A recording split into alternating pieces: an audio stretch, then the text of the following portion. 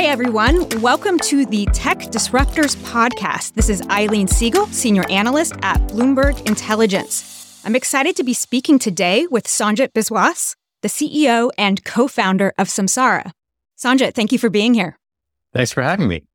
So Samsara was started in 2015 and found initial success selling vehicle telematics, cameras, and sensors, along with its cloud-based software to companies primarily with mobile fleets like trucks. It lets customers collect and analyze data from their vehicles, equipment, and sites and service, and helps to digitalize industries with substantial physical operations like transportation, retail, construction, utilities, and energy. The company IPOed in 2021, raising over $800 million in cash, and sales grew more than 50% last year to over $650 million. Please tell us about your path to co-founding Samsara, perhaps starting with your meeting your co-founder and CTO, John Bickett at MIT.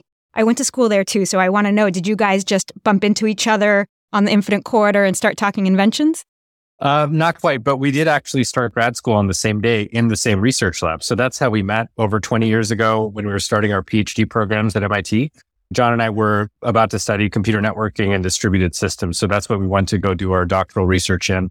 And we were assigned to the same research advisor. So we were basically placed in the same office in the same lab group and became friends over time. Actually became roommates and worked on the same research project. So that was the beginning of our partnership. And back then, we had no idea we were going to do a startup. We were just there to do research, write papers, teach. But over time, we ended up really getting into this idea of building systems, which ultimately meant building products. And that's what led to a startup company in 2006, which predates Samsara. Yeah, wow. And could you also talk, I know you guys founded another company before Samsara, Meraki. Could you talk a bit about that company? Sure. So Meraki was basically us taking our PhD research from MIT and putting it in a box so other people could build networks. So our research had been in Wi-Fi and basically building really large-scale Wi-Fi networks in the early 2000s when it was still a brand new technology. In fact, I don't even think it was called Wi-Fi back then. It had a very technical name like 802.11. And we just thought the technology was so compelling that lots and lots of people, millions and hopefully billions of people around the planet would want to use it. And to do that, we'd need to make it easy for people to build networks. So Meraki was essentially a plug and play networking solution for very large networks. And it expanded from Wi-Fi to switches to routers and security appliances, all kinds of different building blocks of networks. And then eventually became part of Cisco Systems in 2012. We sold the company and it was a pretty big merger. It was a $1.2 billion merger. So overall, from a first startup experience, it worked out incredibly well. And it was also just incredible in terms of us starting to connect with customers and learn that all this technology could have massive impact on the world. Yeah, and what I find interesting is the similarities of what you did at Meraki and Samsara. So it seems to be the second time where you've succeeded in offering, an easier to deploy solution in a market. So where Meraki in the IT industry, like you said, offered an easy to deploy networking device that could be managed in the cloud and was sold to Cisco.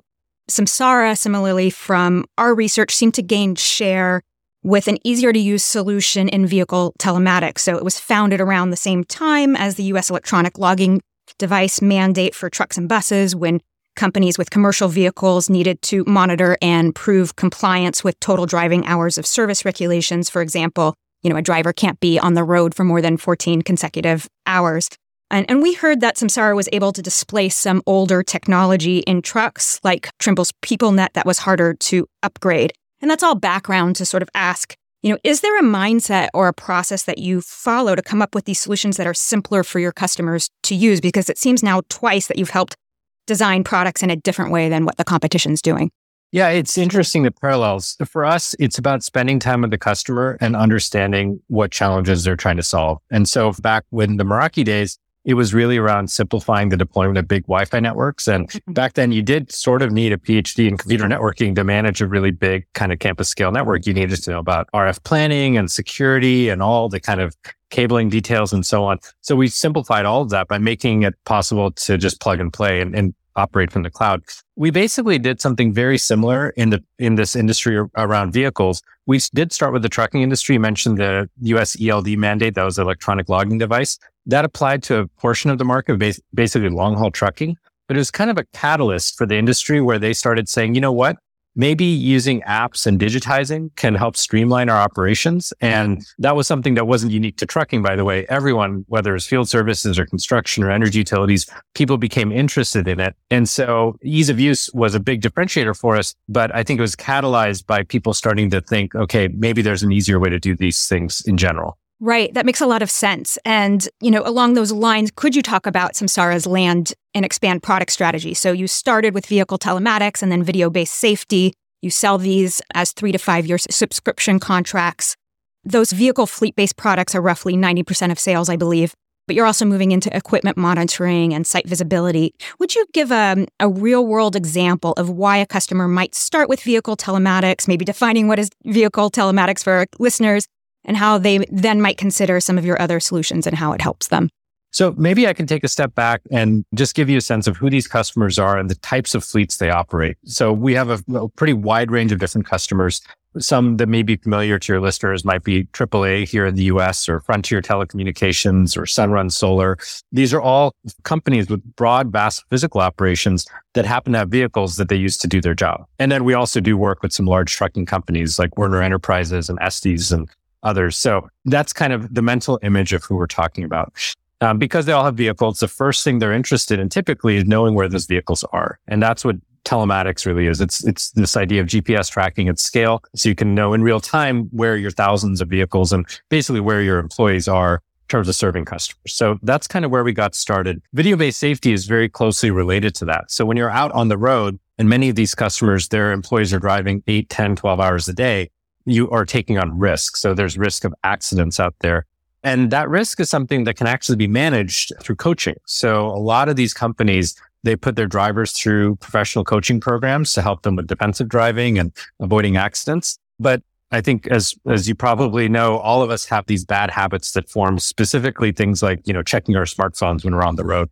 So our technology helps by coaching drivers and alerting them in real time using AI. Is there something that's causing risk? In other words, are they following other drivers too closely on the road or maybe rolling stop signs? Coaching workflows that are done on the app and on the web, we're able to reduce that risk. And so that became our second application, that's video-based safety. And then over time, what we've done is kind of just kept this conversation going with our customers, figured out what else can we do for them. And we realized these physical operations have all kinds of equipment. So we started putting our tracking devices and applying our workflows to things beyond trucks. And that's the kind of 10% of our revenue that you mentioned. We're about 90% on vehicles, 10% on other. And that's growing for us. And that's actually kind of the longer term vision is how do we bring all of these physical operations into the cloud, digitize all of it, and then make it possible for these customers to see everything in a single platform. And then not just see everything, but also connect it to their other systems. So that's something else that has emerged for us over the years is the value of this data goes beyond just GPS tracking or video-based safety.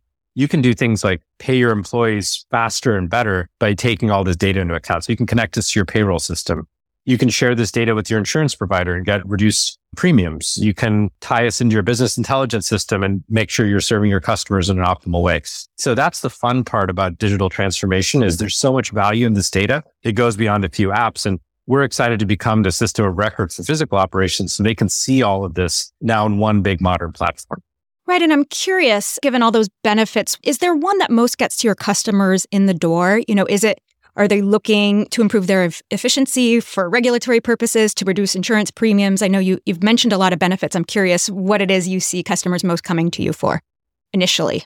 So we hear about 3 big focal areas for our customers. The first is around safety. In physical operations, you tend to have a lot of people, but you also have a lot of heavy equipment and basically occupational risk, right? So, you're on the road a lot or there's just risk of accidents. So whatever they can do to keep their employees safe is something that they'd like to do out in the field and also reduces their costs. So insurance premiums and those sorts of things. So safety. Efficiency is the other big one. All of these physical operation businesses, they're trying to find ways to save time and be more efficient in terms of how they operate. The idea of going digital and moving to workflows in the cloud really speeds things up because it means you're doing less kind of manual paperwork. So that's an area that we see a lot of interest in. And then increasingly, sustainability has come to the kind of front of mind for many of our customers because they've seen either rising fuel prices, especially since the pandemic. We saw fuel prices surge and they've kind of remained elevated. So that's an area where these customers are trying to figure out how do we reduce the amount of fuel spent, but also the amount of carbon emissions, because many of our customers are large publicly traded companies, or they serve publicly traded companies that are now starting to report on scope 1 and scope 2 emissions. And when you have a big vehicle fleet, you're actually emitting quite a lot of carbon. We help account for all of that and coach our customers on ways to reduce that carbon. And as a byproduct, also reduce their fuel spend. So we've seen some of our customers save over $1 million in their first year just on fuel spend by being a little smarter about vehicle idling and even routing. So those are the three big pillars: safety, efficiency, and sustainability. Yeah, and those sound like obvious reasons why your customers would want to use your products. And I'm curious, how penetrated is this market? I mean, if it has all these benefits, why aren't 80% of your customers already using this, or do they? What do you see as the penetration of the market out here right now?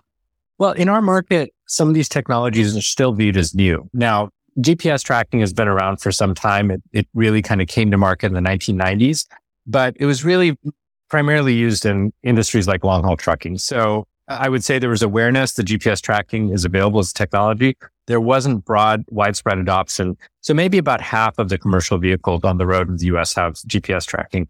Video-based safety is a much newer technology because it's only recently that you're able to do things like stream HD video in real time from on the road. That really took the 4G and 5G network to make it happen. So the penetration rate of those kinds of technologies is probably somewhere in the 5 to 10% range. So it's a much more greenfield market for us. Yeah, and that actually was going to be my next question is, what are some of the other technological developments in the past decade that have helped fuel Samsara and your competitors' growth? Outside the company's own inventions, I'm assuming, for example, 5G and the rapid rise of the hyperscalers have enabled this market. What are some of those technologies else that you see? Well, broadly speaking, it is the ability to process massive amounts of data. So the network helps with that. Having great cellular coverage and high bandwidth means that we can pull a lot of data in from these physical operations of the field. So GPS is one area, video-based safety and kind of video data is another. And when you add all of that data up, for us, we're now at the scale where we're processing around 6 trillion data points a year. So that's a massive amount of data we're pulling in from the field. And then, like you said, the hyperscalers make it possible to process that data and do things like build AI models, do benchmarking, other kind of big data analytics, and provide an API so customers can get more value from the data. So all of this data is in our cloud. It's available via open API. We have about 220 technology partners who integrate with us. And I mentioned a few of them earlier, whether it's insurance providers or payroll providers, et cetera. So all of those are enabling technologies. 20 years ago, it would have been impossible to get this volume of data off those nascent cellular networks. There wasn't the ability to do AI processing in the cloud, and the customers weren't ready, and their technology partners weren't ready to consume all this data. So I think those three are probably the big why now factors. And then the last one I might add to that list is smartphone technology and just generally technology adoption and awareness. We're now at a point where a pretty typical field service worker or truck driver or other frontline worker is really comfortable with applications and technology and almost expects it. It's something where we've all now grown up with it. There's been a generational change. And now people are asking the question of, well, why are we using pen and paper? Why are we planning our routes using big map on the wall when we could be using a digital technology and using real-time data? So I think that's the other why now. And so speaking of the hyperscalers, you're platformed on Amazon AWS and you collect data from your hardware devices used in the field, whether it be, like you said, for location tracking, safety incidences, temperature, motion detection, energy and fuel use. That's all valuable data you mentioned managed by Samsara's connected cloud platform. Would you talk about the role that artificial intelligence or machine learning may play in your solutions to help customers use that data? Sure. So we use AI and machine learning in a few different ways. The easiest to understand is around our video-based safety product. So I mentioned we have a product line that basically helps keep drivers safe on the road. We can do things like detect following distance. So how close are you to the car in front of you? We can do things like detect distracted driving if you have one of our inward-facing camera products. And that's all done by AI. It's not people. It's the computers kind of keeping an eye on that. And it's all made possible by massive amounts of data and the ability to train these models, because we do get deployed in a wide variety of scenarios. And, it's daytime, nighttime, lots of different trucks, lots of different drivers, et cetera. So that would have only been possible in the last couple of years in terms of the maturity of these AI models. So that's a big area of the AI work that we do. We also are training models behind the scenes around the equipment itself. So we can benchmark if you're driving a 2023 Freightliner in the Northeast, you're probably going to get a different miles per gallon than if you're based in Texas. because of the driving conditions and the weather and so on. So we can also train AI models based on all of that data as well. And how do you think about potential competition from the cloud service providers like Amazon, AWS, and Microsoft Azure and Google Cloud? Because the data collected from your devices is so valuable, like you were talking about what you could do with AI ML. And whether it's from your devices or from your competitors, it's all being platformed on their services in the cloud. I'm wondering, are they allowed to use that data as well to improve their algorithms? And do you see them as potential competition? So we partner with the cloud providers you mentioned, and they're incredible technology partners for us because we don't need to run data centers and we can get computing capacity whenever we need it. In terms of who has access to the data, that's really part of our relationship with our customers. And we have that close-knit relationship in the sense that we have almost 20,000 core customers on our platform. All that data flows into our multi-tenant cloud. And that cloud, by the way, it runs on AWS today. It can also run on Azure. It can also run on Google. We're not tied to a specific service, and we actually use the best service for the job. So in terms of how we interact with the large hyperscalers, we're really more focused on what are the resources they can bring to us. So if we need to train a big AI model, we'll look for who has the right cloud for that and who can help us do it efficiently and cost effectively. And then separately, if we need to go rerun our routing optimization, some of these providers will come to us with new technology. But the data really sits in the Samsara cloud, and that's part of our relationship with the customer, not so much the underlying platform. And so let's talk about your competition right now in vehicle telematics. You've got Verizon Connect, Keep Truckin', that's now Motive, Omnitrax, that's now Solera, GeoTab, Trimble, Platform Science, video-based safety. You've got Lytx, Smart Drive, that's also now Solera, Netrodyne, Cameratics. That's just, some of them. It sounds like a lot of competitors. What differentiates you guys? Well, the competitive landscape is interesting because a lot of these companies have been around for some time. So we as a company are relatively new. We're about 8 years old. We've achieved some incredible scale. We just did earnings, our Q4 earnings and end of the year at $795 million in ARR. So we've gotten to nearly $1 billion ARR scale in under a decade. A number of our competitors have been around for 20 plus years. So you mentioned Omnitrax, for example. I think they were the first at-scale company to do GPS tracking. And this was originally Qualcomm's asset. They brought the company public on the basis of that product back in the early 90s. So a lot of what we're competing against are point solutions that were good technologies at the time, but weren't able to broaden into this technology platform architecture. They don't have multiple applications on them. And many of these companies hadn't invested as heavily in R&D as we have. So I think that's the competitive landscape more broadly speaking, is you'll see that there are point solutions for each of the categories we play in and also each of the geographies. A number of the competitors you mentioned are only present here in North America. We see a different competitive set in Western Europe, for example, or in Mexico or even Canada. Yeah, thank you for that overview. I believe Samsara right now is designing most of its own hardware devices that are connected to your platform. Given that so much of your solution's value might come from the data collected, as we talked about what you can do with AI and ML, I would think you would want as many devices as possible feeding into your software, whether from Samsara or not. So I'm curious if there comes a time where Samsara might want to be less in the business of offering hardware like your vehicle gateways, cameras, or sensors and let third-party vendors supply more of those devices. How do you think about the pros and cons of that? Yeah, we're very much in a period of transition. So stepping back, the reason we even provided hardware to our customers was simply to get that data into the cloud. In fact, we call it the vehicle gateway because we're actually taking data from all of the sensors that are already on the trucks and vehicles that are out there. So typically speaking, if you buy a modern truck that has probably 200-300 sensors on board, and we provide the connectivity to get that data into the cloud. And as you mentioned, this is starting to change where a number of these vehicles are now coming off the assembly line with the SIM card or cellular modem in them already. So we don't need to provide the gateway. We're happy about that. For us, our focus is on the data and what you can do with it. Most of our R&D capability and capacity is deployed towards software. So we're about 80% software and the hardware is its enabler. We don't even charge for it. So when you license our technology platform, you're really buying a license to the cloud and we will provide you a cloud gateway if you need it. So I think you're right. Over the next, call it decade, we're probably going to see a pretty big shift and we want to be well positioned for that. So we've partnered with all of the major OEMs, whether it's Ford and GM on the light duty vehicle side, brands like Mack and Volvo and Freightliner, and then even companies like John Deere and Caterpillar who make specialized equipment. We've partnered with all of these OEMs to make sure we can get this data into the cloud and make it seamless for the customer. Right. That makes sense. You guys probably don't want to start getting into designing tractors. So It might be fun, but I think there are people who are better at that.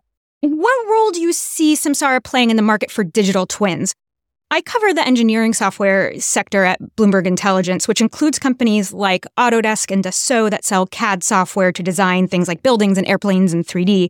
And once those physical objects are built and in use, those same 3D models can be used as a digital twin updated in real time with data from hardware and sensors in the field. I was looking through your list of partnerships. Like you mentioned, I think you have over 200. And I didn't see any of those being engineering software vendors. So I'm curious, is there an opportunity to work with those types of vendors in creating this digital, twin market? So the way that we come up with our prioritization for partnerships is by talking to our customers. So if you think about that list of 200 plus partnerships, it really was directed by our customers in terms of where do they want to take this data next. We have heard this idea of digital twins come up in many of our customer conversations recently. We recently announced a partnership with Estes, which is a very large less than truckload freight carrier. And their CIO, Todd Florence, shared with us very early in the discussion that he wanted a digital twin of their entire operation, which is over 10,000 trucks, 20,000 drivers.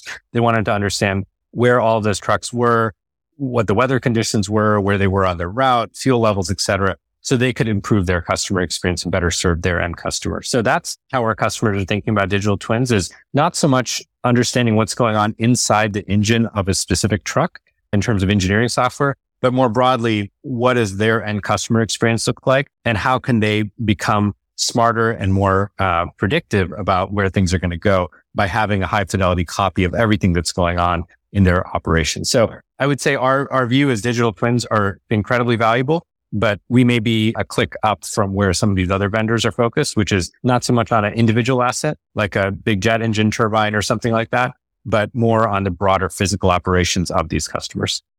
Samsara IPOed in December of 2021, and it has a multi-class share structure with Class A shares being publicly traded and the Class B shares that have 10 times more voting rights per share, as well as some non-voting Class C shares, none of which are currently outstanding, but Samsara has the ability to issue those.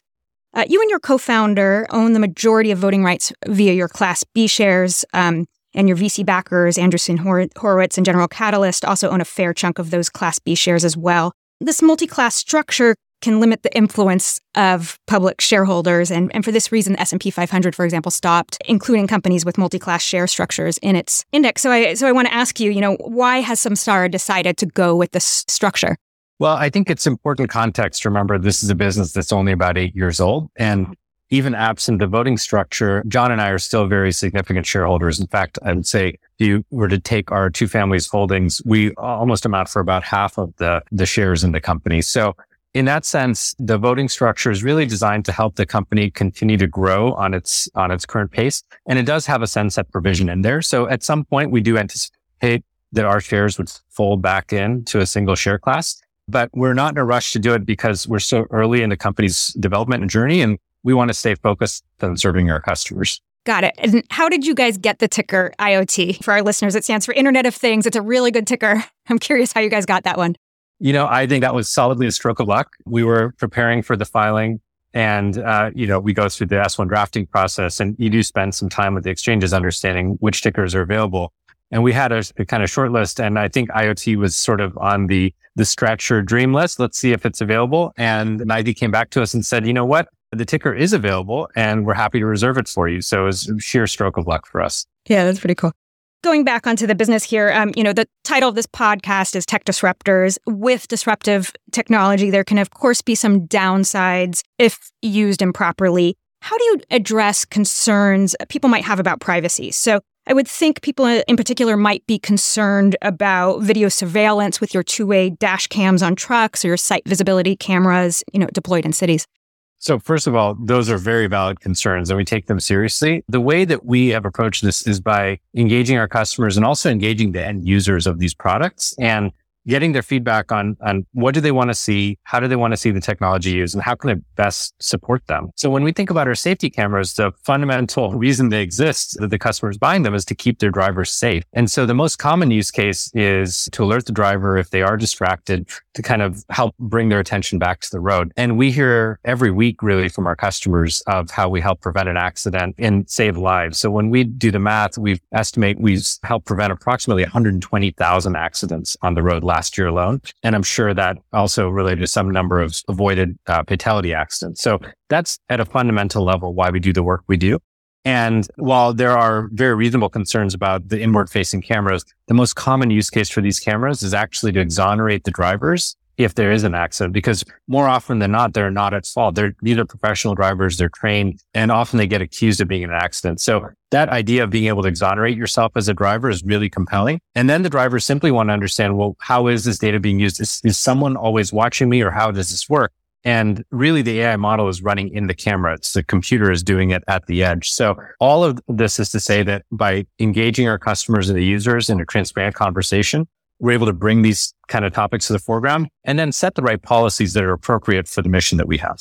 What about, that makes sense with the drivers. What about in the case of site visibility? How do you address those concerns? I know a couple of cities have used your cameras for the site visibility product you offer.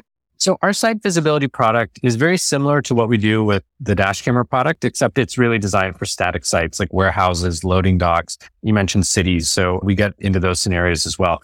And at a core level, what we're doing is taking the IP video cameras that are likely already installed. These are the, CCTV cameras you've seen for the last 2 decades or so, and just connecting them all into one system so that if there is an incident, if someone got injured or hurt, you can go search through that video with lightning fast speed. We don't do things like facial recognition, so we couldn't identify you as an individual, but we could tell you if we got a report of someone, the customer really got a report of someone was wearing a red shirt at this loading dock in Alaska and they were injured. We need to find that video footage so we can figure out what happened. Our AI can help search through hours and hours of video within a matter of seconds and surface that video clip to the user. So that's how the technology works, and that's how the kind of privacy and video footage side of things works as well. Yeah, and you mentioned a couple of your customers that are, using your solutions. Is there one customer in particular you like to talk about that's a favorite project of yours that you've worked on or Samsara's worked on over the last 8 years? That's a tough one. We have a lot of great customers, and we do enjoy working across industries.